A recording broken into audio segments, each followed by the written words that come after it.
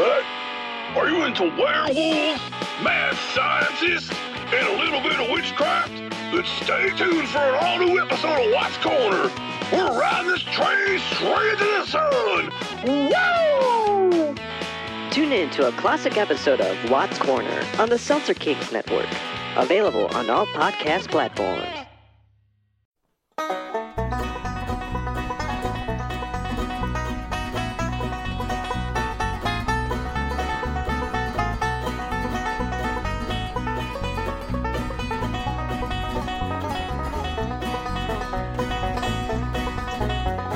Welcome to Storytime, factual fictions and fictional facts about growing up in the South in the 1970s from the creator of the What the Hell Were You Thinking podcast. Storytime features recollections, remembrances, and downright artificial realities drawn from the memory of an expatriate Southerner trying to find just one thing he can talk about and not disappoint his mama. You can guess he's probably going to fail. But still, y'all stay tuned now, you hear?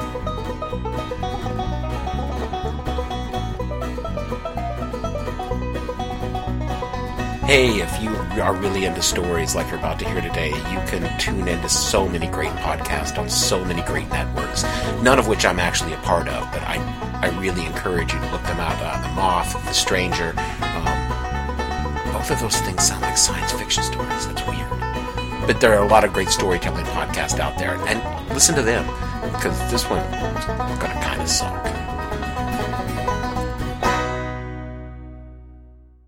There are two great religions in the South. Now, I'm not talking denominations. We've got so many of those, the signs in front of the churches had to go solar just to keep the cost down. But the two great faiths, warring for the immortal soul of Southerners, are Jesus and football.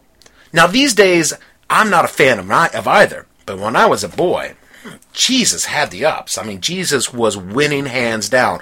People went to church on Sunday. No excuses. Even if you died on Saturday, someone had best wheel your corpse into church on Sunday before they took you to the funeral home. The only acceptable reason for missing church was, no, there just wasn't one. You went. The very idea of choosing church over football was simply not an option. Now, of course, this was southeastern Tennessee in the 1970s, and football wasn't played on Sunday. I mean, yes, well, it was played on Sunday because professional football, but that's the thing right there. No one in Tennessee watched professional football. They worshipped on Saturday because that is when the University of Tennessee Volunteers played. Now, a few heretics because of geography or family ties rooted for the University of Georgia's Bulldogs, but those people were basically Catholics, damned by their own choice. And where I was at, being just 50 or so miles south of Neyland Stadium or Rocky Top, for one day a week, the Vols were much bigger than Jesus. Jesus, after all, had been in heaven for 2,000 years, and the Vols played every weekend in the fall. And while Jesus would forgive, a losing season was not forgivable. And while Jesus pulled off some miracles in his day, he hadn't pulled off a fourth down conversion late in the fourth quarter, leading to a come-from-behind win. And this was way more impressive than turning water into wine, which no good Southern Baptist would drink anyway, if anyone was watching. It should come as no surprise that preachers picked up on the football further of the faithful. A sharp pastor could open a sermon with a reference to Coach Battle, who was the head coach of the UT Vols at the time, and how he'd brought the offensive line together the same way Jesus brought the disciples together. And when the team was doing well, the Lord was with them, and when they were down, well, someone there just wasn't right with the Lord. Just like someone in the congregation might not be right with the Lord right now. Maybe the field goal kicker of your heart is missing on short yardage, and the only way you can make your points is to put the ball of your soul between the uprights of the Lord's love. Oh, I can pull that stuff off. I know. I come from a long line of Baptist preachers, and that right there, friends, would have brought grown men to their knees. It was a powerful message to the good people of the church. I personally witnessed grown men wearing their Sunday best, set off only by a neon orange tie, the colors of the UT Vols, rise, tears streaming down their cheeks to go get their souls right after one of the pastor's locker room sermons. Sometimes 3 and 4 of them at the time would rise up to kneel down while the preacher stood above them, his arms raised above his head, in the universal symbol for a touchdown, and the welcoming arms of the Lord. Of course, this was the 1970s, and professional football in that part of Tennessee wasn't what it is today. I mean, the only local pro team at the time was the Atlanta Falcons, and the Falcons kinda sucked. There just weren't any teams south of the Mason-Dixon and east of the Mississippi, except for the Miami Dolphins, and Miami was not then, nor is it now, part of the South. Geography aside, Miami is just too full of people, not properly considered Southern, and many of them only spoke Spanish, which meant that they were foreigners, so there was just no way anyone was going to root for a team from a city full of foreigners. And then Tampa Bay got the Buccaneers, which is a bit more Southern, but the only team that they could beat was, well, the Atlanta Falcons. Today, you've got the Panthers just over the border in North Carolina. The Jaguars are in Jacksonville, a much more southern city in Florida than Miami or Tampa Bay. And praise the Lord, you've got the Titans in Nashville, an NFL team right there in Tennessee. Truly, his works are wondrous and mysterious because not only are they local, they were kind of good. Of course, today, with cable and satellite dishes small enough to fit on the roof of your trailer, you've got pretty much every game in the country right there at your fingertips. You can watch and cheer for a team from such faraway places as Washington, D.C. or Dallas without shame, at least, if nobody knows about it. The world got smaller, the teams got bigger, and all of a sudden, Jesus didn't have the same draw he did 30 years ago. Where Sundays used to be for the Lord, now Sundays are for football.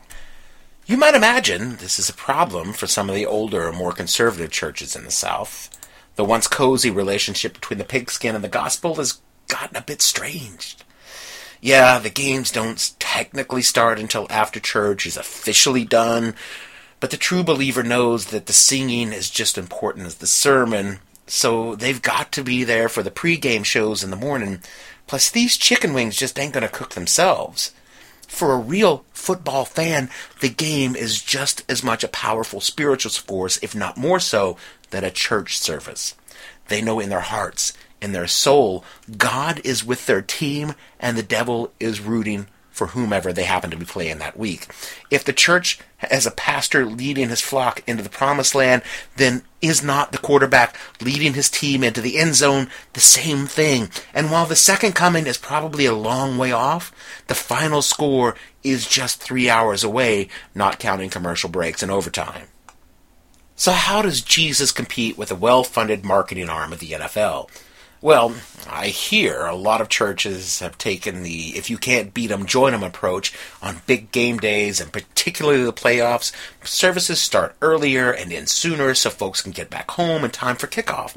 Where once services include metaphors, now the pastors openly pray for a team, beseeching the Lord to grant us victory this day and take us on to the Super Bowl this year. I've even heard of preachers wearing team jerseys and having pre-game shows between the singing and the sermon. And if the church has adopted pro football, then pro football has always been taken with Christ.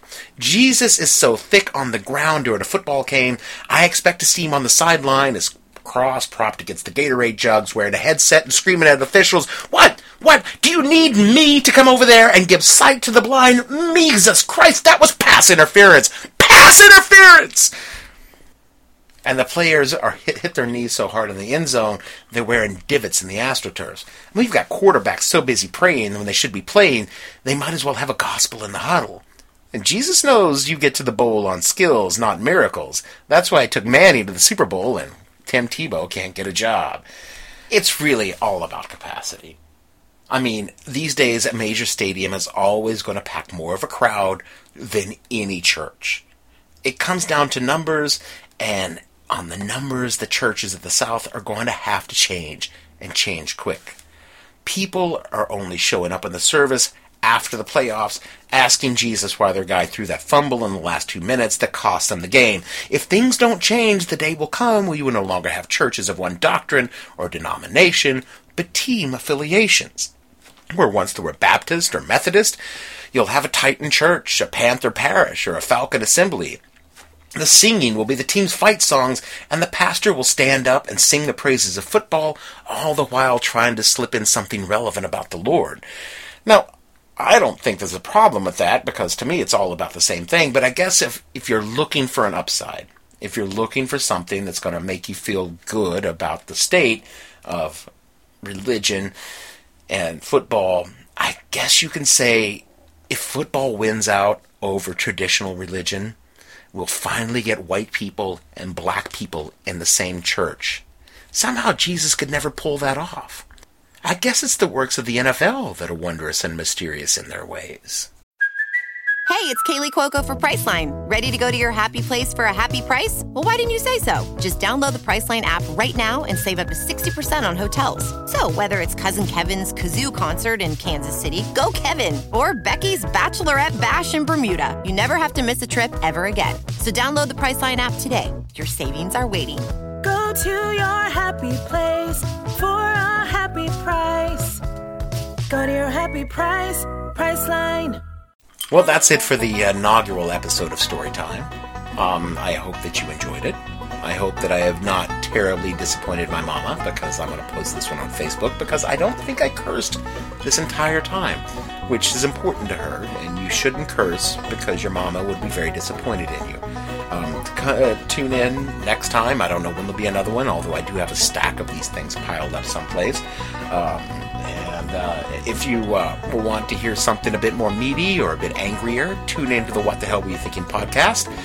You can find it and Storytime at @thehell_podcast, or on Facebook at What the Hell Podcast, or www.whatthehellpodcast.com.